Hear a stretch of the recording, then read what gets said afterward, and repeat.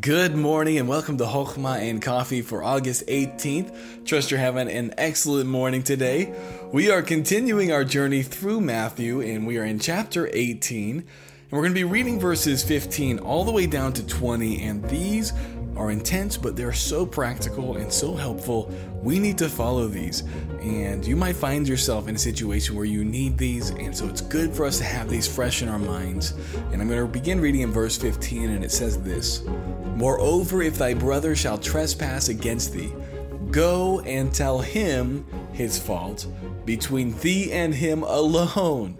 And if he shall hear thee, thou hast gained thy brother. But if he will not hear thee, then take take with thee one or two more, that in the mouth of two or three witnesses every word may be established.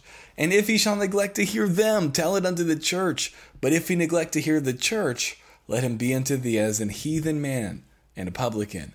Verily I say unto you, whatsoever ye shall bind on earth shall be bound in heaven, and whatsoever ye shall loose on earth shall be loosed in heaven.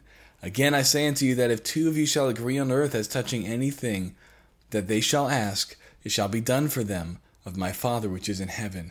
For where two or three are gathered together in my name, there am I in the midst of them. This is such a powerful passage. You see, when somebody hurts you or offends you or wrongs you, your job is not to go to other people. Your job is not to go to social media. Your job is to go directly, as quickly as you can, to that person. This is the Bible way. And so let's say somebody offends you in some way. Your job is not to go to Facebook and post it on Facebook. Your job is not to go to another friend that you know or somebody else that you know and talk to them about it. Your job is first, before anything happens, is to go to them alone. This is so, just in case there are any misunderstandings, you can work through this, get things together. And the Bible says that if you go by yourself, nobody else has to know about this, you get your brother back and everything gets back to the way it was supposed to be. But if you go there and this person is harsh and they do not listen, they don't care, and they don't believe anything is wrong, it's just like whatever. He says, then you bring one or two more people with you.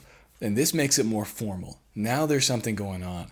And if he doesn't listen to that, then you bring it before the church.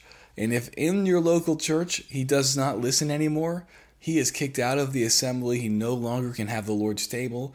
He no longer can be in the fellowship. He is kicked out. And the Bible says that whatever we do here on earth, God will do the same in heaven. And so even though that person might go out and join another church, he will still be under the judgment hand of God. He'll still be disciplined by God, because he will look at the decision made in that local church, and he too will make that same decision. And so, friend, I don't know if you have something going on with you and somebody else. Go to that person. Follow these steps. Make sure before you start talking to other people about it, before you post it on social media, go to them alone. And if you can get that reconciliation, you have gained your brother. The job, you're not going to the person so that you can hurt them or condemn them. You're going there to gain them. Keep that in mind. The whole goal is reconciliation, because how good and how pleasant it is for brethren to dwell together in unity. And so, friend, if you are at disunity with somebody, go to them and seek to have that restoration. But I hope you have a wonderful day today, and I'll talk to you